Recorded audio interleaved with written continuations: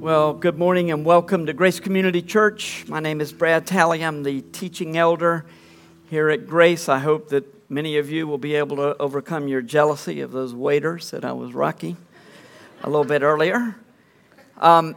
It is a great day when we baptize here. It is a great day. We're going to be talking in a few weeks about baptism and trying to understand it, just like we talked about at the Lord's table last week for the Lord's Supper, at a deeper level of understanding than perhaps we have had in the past. Not only, as I mentioned before the baptisms, were these identifying with Jesus, but Jesus is identifying with us when we go under the waters. It's also great to have Dave Knight here. He's got a little small display out in the lobby. I hope you'll be able to talk with him right after the service. You're going to also be talking, hopefully, to home group representatives. We'll talk about that a little more later. And then if you're brand new, or if you've been coming for 2 months, but you've never really connected with a lot of the people here at Grace, immediately after the service, we're going to have discovery lunch. Invite you to stay for pizza. And meet the elders and staff. We would love to meet with you. Next week we begin Grace Connection. Man, this sounds like an announcement session, doesn't it? And it is. Next week we begin Grace Connection. If you would like to know what is involved in being a member at Grace, we'd love for you to come to that class. It starts at 9 o'clock. It's a 4-week class. It's part of the membership process. We don't assume that you're going to become a member because you attend the class. But if you do want to be a member, you need to attend. And also, it's just a great way to understand what we believe, how we operate, all of that. Maybe a little different than what you're used to. So it would be great to be involved in that. One last announcement. Today, we're in the Gospel of John, as we were last week. John 13, to be precise, just as we were last week. This coming Tuesday night, 2 days from now, on the 13th, at Wake Chapel Church in Fuquay Varina, is the sign up for Bible Study Fellowship, BSF. Many of you have been blessed with that ministry over the years. The Gospel of John is profound. Oh my goodness, I wish. It was the very first book that I preached through when I got to Grace, and I would just love to do it. I don't sense that's what we need to do anytime soon, although, you know, if we start in January, don't remind me that I said this. But I would love to go through, but if you would go to BSF this year, it meets on Tuesday nights in Fuquay. This week, sign up at 7, and I know you'll be blessed if you do. Okay, finally. Years ago, I enjoyed watching a television show, Friday night television show. Some of you might recall it. Numbers. Anybody watch Numbers back in the day? I mean, every week Charlie Epps, who was a math professor at the fictional California Institute of Science, helped his FBI brother solve crimes using mathematical equations. He could identify who criminals were, and he also identified their location. And it would just write all these equations, that type of thing. Getting the math right was not the primary objective for the show. I did a little reading up on this. Not surprising. It wasn't the primary focus of the show. They wanted to tell a good story. But they did hire serious mathematicians as consultants. Now, I suppose the reason that I enjoyed that show so much is I'm a math whiz. 3 years of Algebra 1 will do that for you. You know, you just get captivated with it, with the math in it. So my son Michael pretty much described my interest in the show when he said, you know, I really don't have any idea what they're saying, but I just feel smarter when I watch the show. I get that, exactly. So would you say that you are an intellectually curious individual or not? Look, some of you, especially in undergrad, some of you in high school or undergrad, university, you have classes that you have to take and you think, this is the most ridiculous, boring class ever. Can I encourage you? You never know how God's going to use something that you learn in that class. Do your absolute best in this class, the class that the Lord has placed you in. Be curious about all kinds of things. When you're interested in a worthwhile subject or endeavor, it's a good thing It's a good thing to know what you know and also to know what you don't know.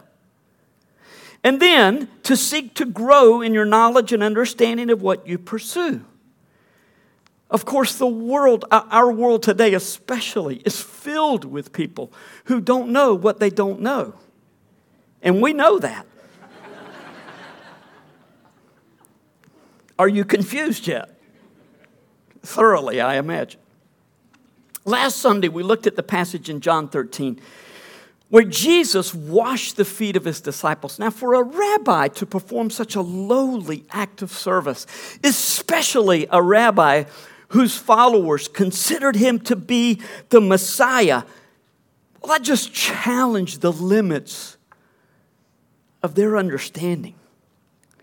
You remember Peter said, Lord, you will never wash my feet. But then he quickly reversed course when Jesus said, if I don't wash you, you have no part with me.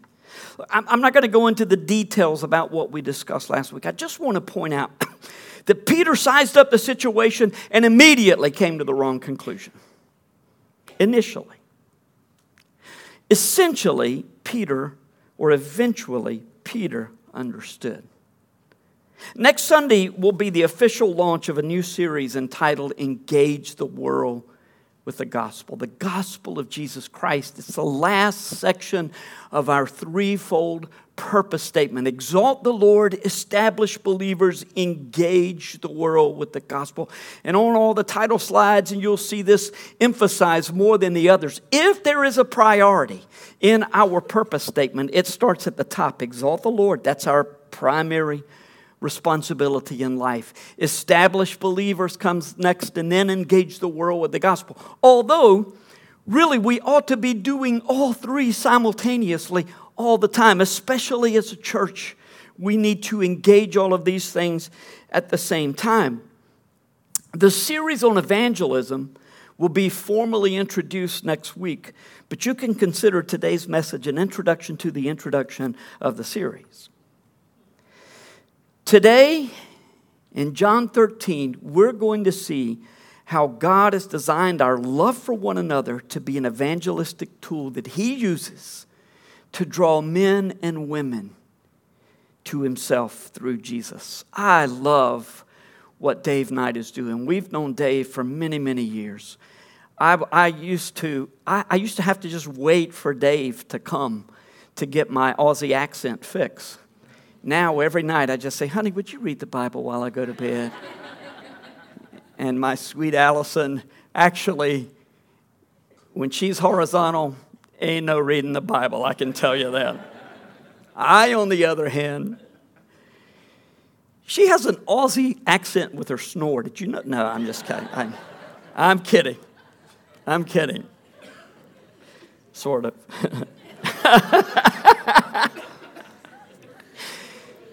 Well, I might need shelter for the night if...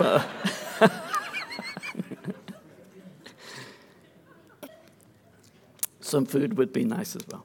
The teaching and events of John 13 to 17 all occur on the night before Jesus was going to be crucified. It began with the Passover meal, and it ended with Jesus' prayer in the Garden of Gethsemane. A large portion of the text records what Jesus taught with his disciples. He had some very interesting interaction with his disciples, but a lot of what Jesus said did not make sense to them. It would make sense later, but it didn't make sense to them. And their math skills were about as good as mine, and they put 2 and 2 together and came up with 5.5. It was just humorous almost to see how they thought they understood and they didn't. I mean, early in John 14, Jesus said, I'm the way, the truth, and the life. No man comes to me unless he comes to the Father, except he comes through me. And Philip has this conversation and says, just Lord, Thomas said, we don't know the way. And Jesus said, I am the way. And Philip says, well, Lord, just show us the Father. You keep talking about the Father. Show us the Father and we'll be satisfied. And Jesus is like, Philip, all this time we've been together. You don't know who I am? Now, toward the end of chapter 16, the disciples said, okay, Now we get it. You have been talking figuratively, but now you're speaking plainly, and we understand what you're saying. And you can almost sense Jesus' amusement, even at the darkest hour of his life. I can just see a wry smile on his face when he says, oh, you get it now, do you? Okay, good. The hour is coming when you'll be scattered.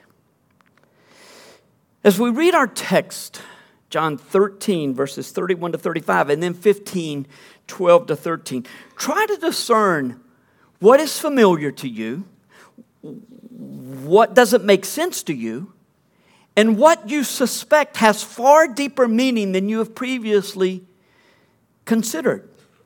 That's the way Scripture so often is. Even when you think you know it all the way, then one day, all of a sudden, in your reading, the Holy Spirit opens your eyes in a way that you haven't seen this text before. And it's beautiful. If we were going through the book of John, I would give you a great deal more background on this farewell discourse, as it is known to some. But that's not necessary for our focus this morning. Our custom is to stand for the reading of Scripture, and I will ask you to do that if you will. I will be reading from the English Standard Version.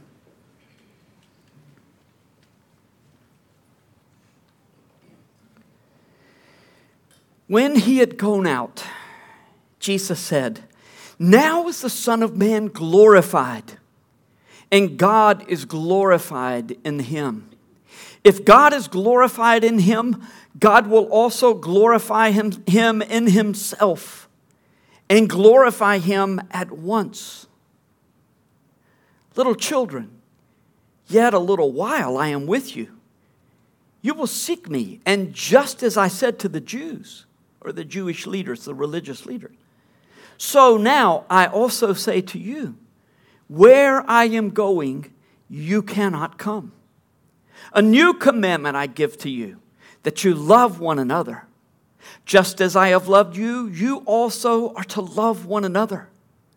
By this, all people will know that you are my disciples, if you have love for one another.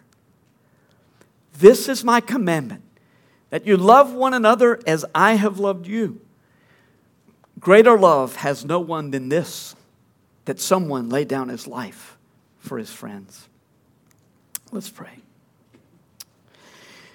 Father, the stuff about glorifying we get everything else. But do we really? Lord, you have, through the rest of your word and through the leadership of the Holy Spirit, have made clear to us what it means that Jesus was about to be glorified. Help us to understand your word this morning so that we might love you and exalt you and worship you, that we might build up one another, and that we might burn with a fire like Dave does to share the gospel with those who don't know Jesus. That's how we heard. If it was our parents, if it was someone, and you led us, Lord, to someone who told the gospel. And even those who dream dreams, they're always led to a person who shares the gospel. May we be people who love you and love others enough that we preach the gospel as brothers and sisters to one another every day, and we share it with the lost. Open our eyes, open our hearts, fill them full, and cause us to respond to you in Jesus' name. Amen. Thank you. Be seated. This morning, as we pursue our text, we're going to do so along three different tracks. A puzzling announcement. I bet you felt that way as we were reading about God, Jesus saying, glorify. The Lord is going to glorify me. And this is how he's going to do it. Then a familiar, or maybe not so familiar, command. And then last, a surprising strategy. So first, a puzzling announcement. When he had gone out, Jesus said, "Now is the Son of Man glorified, and God is glorified in him. If God is glorified in him, God will also glorify him in himself and glorify him at once. Little children, yet a little while I am with you. You will seek me, and just as I said to the Jews, so now I also say to you, where I am going, you cannot come." Last week we read about Jesus washing the feet of his disciples in John 13, 1 through 17. Today we're picking back up in John 13 at verse 31. The in-between section there has Judas going out. Jesus identifying Judas to John as the one who would betray him, and then Judas going out. And so when Jesus says, "Now is the Son of Man glorified and God is glorified in him," he is saying that the activities have been set in motion that will lead to his arrest, trial, crucifixion, resurrection. In John 12:23, Jesus had already mentioned that the hour had come for the Son of Man to be glorified. Now, on the basis of other scripture and on the basis of what happened right after this, we know that Jesus is talking about being lifted up and crucified. How is the crucifixion of Christ his glory, especially when the Father is going to turn his back and pour out his wrath on his Son? How can that be glory? If you had a loved one who was convicted of murder and you were one of the ones present, not only convicted of murder, but condemned to die, and you were one of the ones present, you were in that room where a handful of people watch, I doubt seriously as the needle goes in and the medicine is administered that you're going to say something like, "That's his finest hour right there." It's not even funny, is it? You might think, what a horrible thing to joke about. Can you imagine what the disciples thought when Jesus kept saying, "I'm going to die"? And they're like, but no, you're going to assume the throne of Israel. It's yours. It's rightfully yours.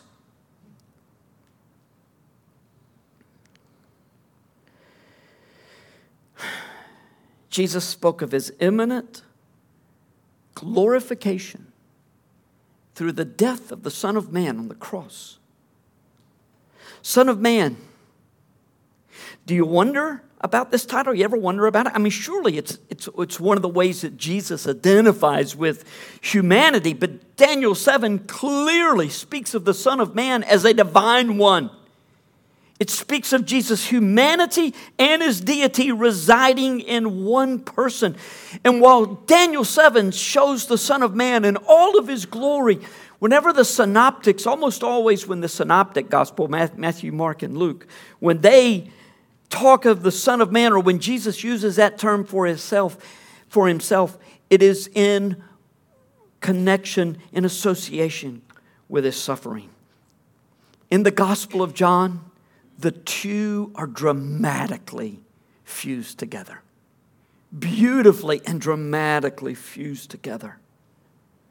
The disciples wouldn't have understood that Jesus was speaking of his impending crucifixion. Again, they thought he was going to assume the throne. There was so much in John 13 to 16 through 16 that did not make sense to them. But they would understand later when the Holy Spirit indwelled them and brought these words of Jesus to their hearts and minds. Verse 33 would have been confusing on a number of levels, but later it would be a key to them understanding exactly what Jesus was saying. Little children, yet a little while I am with you. You will seek me, and just as I said to the Jews, so now I also say to you, where I am going, you cannot come. In John 7 and 8, Jesus had twice told the Jewish leaders that he would go away and they would look for him but wouldn't be able to find him. They said, "You're going." He said, "I will go, and where I go you can't follow." And they would say, So where is he going? Somewhere in the Roman Empire amongst other Jews who have been dispersed to other areas? What, is he going to kill himself? I think they were mocking him. Oh, you're going away. Well, let's throw you a little party.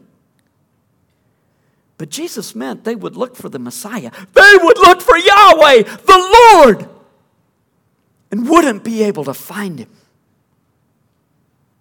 That's chilling. Jesus' comments to his disciples that they wouldn't be able to follow him were decidedly different than what he had spoken to the Jewish leaders, the religious leaders. Just a few verses later in John 14, he says, look, I'm going away, but I'm going to prepare a place for you. And I will come again and receive you to myself, that where I am going, you may be also. I use that verse a lot for the few funerals that I conduct. Fortunately, we've had very few funerals over the years here, but it's a comforting verse.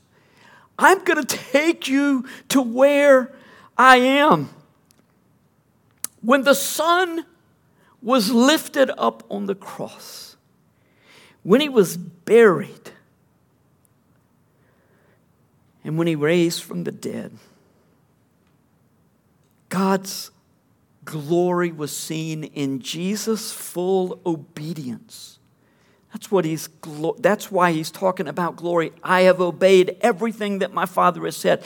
Jesus obeyed to the full so that your sin could be forgiven if you repent of your sin, to acknowledge your sin as God sees them, and to believe that Jesus died for you, and put your trust in God's grace and mercy to you through Jesus. Weren't those two awesome testimonies before the baptism this morning?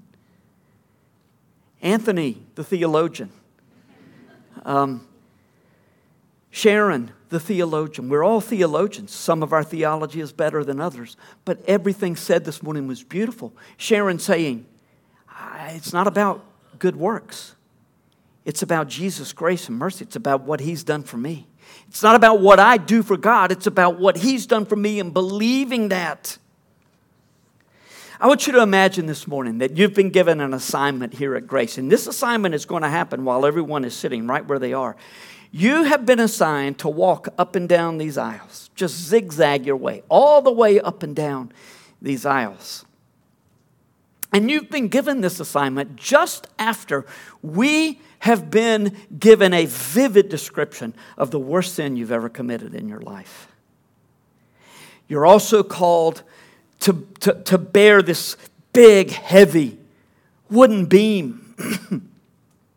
And while you're walking up and down, somehow through the use of ultra-modern technology, we're seeing on the screen that horrible sin that you committed. And people start shouting at you, and they're throwing things at you, and they're spitting on you, and they're almost mad with rage. And then you wake up and realize it was a dream.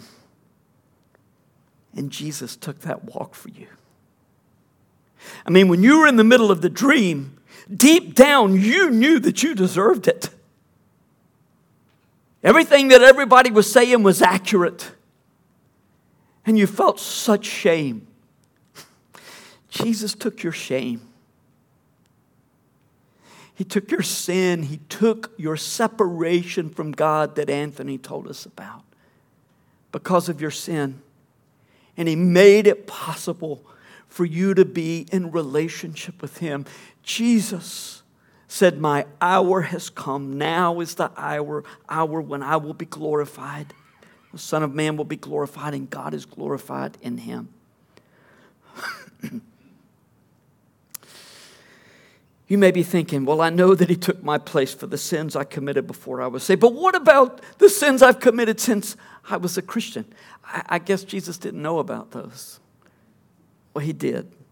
He paid for those as well. Romans 8:1, there is therefore now no condemnation for those who are in Christ Jesus.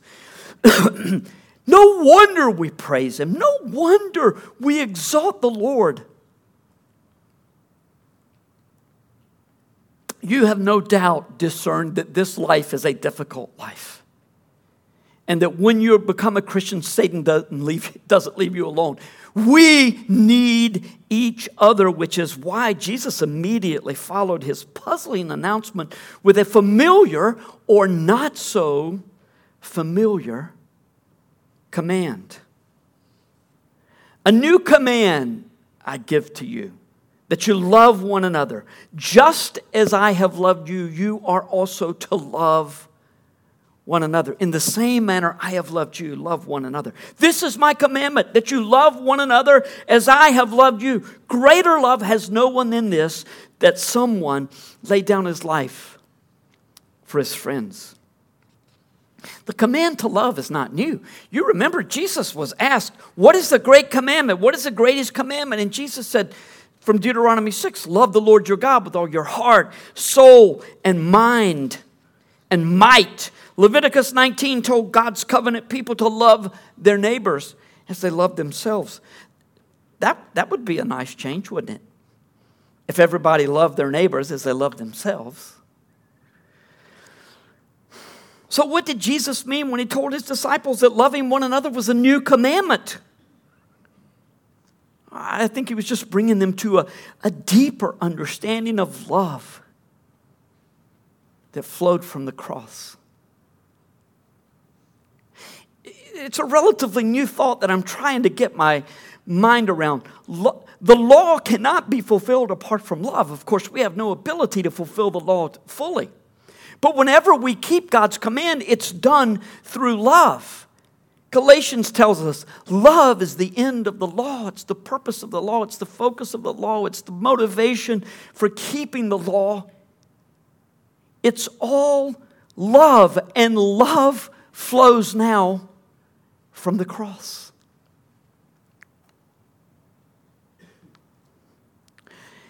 It was mind-boggling to the disciples that Jesus would die.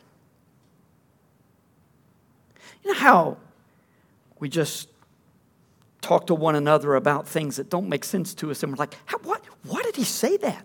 Why did she do that? Why? I don't get it. And you just keep rehearsing it over and over. That's what the disciples were doing. And when Jesus was arrested, what happened? What did the disciples do? They took off running. I mean, Peter and John followed him to the high priest's house. We know how that went for Peter. John made it all the way to the cross, but nobody understood. When they realized, though, after Jesus' resurrection, especially after they received the Holy Spirit at Pentecost, that Jesus had died as the ultimate sacrifice to pay for their sins, well, they understood what he had been saying, and they followed him to the point that tradition tells us every one of them, except for Judas, who, of course, hanged himself, and John, who died in his old age, all the others, all 10 of the others, died a martyr's death. The people that had run away. But in the new command in John 13, Jesus told them to love one another as he had loved them. Almost certainly he was pointing back to the time when he had washed their feet. Again, just unthinkable that someone of his stature would do that for the ones who followed him. And then in John 15, he pointed to his impending death, encouraging them to love one another at the level of dying for your friends. You know what? It is impossible to fulfill Jesus' command to love your brothers and sisters at the level he requires if the only time you see them is on Sunday morning at church and at special church functions. Well, I have a lot of Christian friends outside of the church. I get that. It's true. And it's wonderful that we got believers everywhere. And you feel so good when you go to like a civic activity and you got brothers and sisters from other churches at that event. But when God puts you in a local church, he plants you in a particular part of the body of Christ. It's like a microcosm of the larger body of Christ. In 1 Corinthians and in in Ephesians, when Paul is talking about the body of Christ, he's referring to that specific church, the church in Corinth, the church in Ephesus.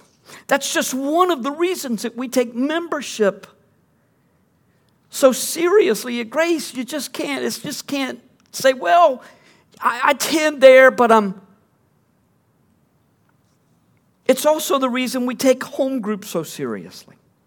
I mean, in home groups, we commune together, sometimes with meals, sometimes without meals. We pray together, we study together, we live life together. When someone is sick, the home group is the first line of defense.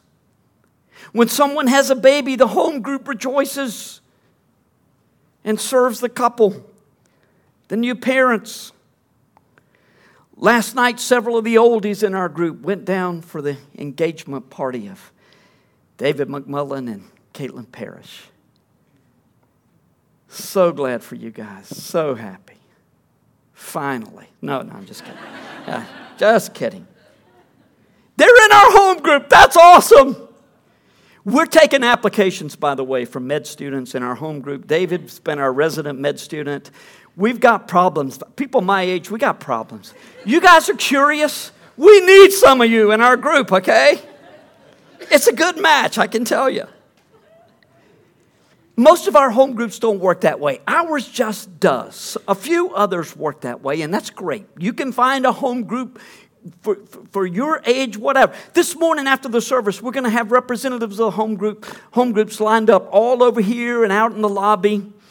And want you to encourage you to get with somebody, maybe someone in your location. Bowie's Creek, Anderson Creek, brand new. If you're interested in Anderson Creek, you want to be talking with Russ this morning. Russ and Marguerite Strand. Good gracious. I got so many strands running in my mind. I just don't. Lillington, Anger, Fuquay, Calibiot Springs, Paris, France. Just kidding on that one.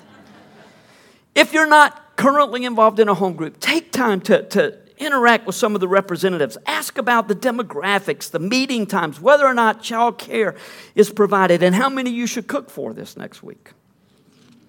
Love one another as I have loved you. A familiar command with a new and deeper understanding. And then last, a surprising strategy. By this, all people will know that you are my disciples if you have love for one another. You wouldn't believe some of the theological contortions I encounter on a regular basis. A lot of scholars, so-called, have pointed to John 13:35 as evidence that John's gospel was really focused inwardly and really didn't care so much about evangelism. John was one of the last books of the Bible to be written, the Gospel of John. And so they said by this point, persecution has just driven them inward. Somehow, John 3:16 has been overlooked. Maybe you're familiar with that. For God so loved the world that he gave his only Son, that whoever believes in him should not perish, but have eternal life. You may have heard that the best gift you can possibly give your children is to love your spouse. That's true. No matter how old your children are. Husbands, wives, love each other. Your children will thank you. It's also true that our efforts to evangelize the world begin by loving our brothers and sisters in Christ in the same way that Jesus loved us. Here's the way D.A. Carson addresses the truth of John 13:35 in light of the whole of John's gospel. At the risk of confounding logic, and you can hear this regal Canadian reading this if you know D.A. Carson, Donald Carson. At the risk of confounding logic, it is not so much that Christians are to love the world less as that they are to love one another more. Better put, their love for each other ought to be a reflection of their new status and experience as the children of God, reflecting the mutual love of the Father and the Son and imitating the love that has been shown them. Their love for the world is the love of compassion, forbearance, evangelism, empathy. Since all true Christians recognize that they can never be more than mere beggars telling others where there is bread. That's the way it is, isn't it? Let's pray.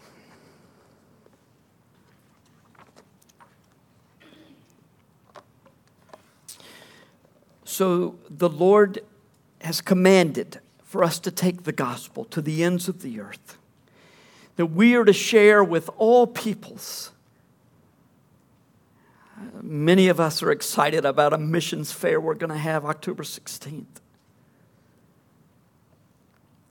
where we hear about how our partners in the gospel are taking it everywhere. But we're called, first of all, to have our house in order. And that order is only established through love. Lord, help us to love one another to the point that those who don't know Christ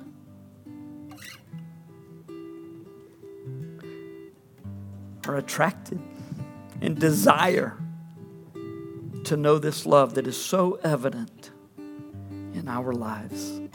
We recognize, Father, that we fail in so many ways. Thank you, Jesus.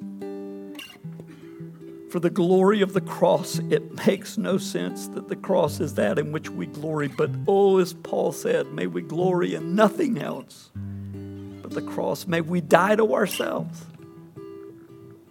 And may we build one another up and take this incredible news to a lost world.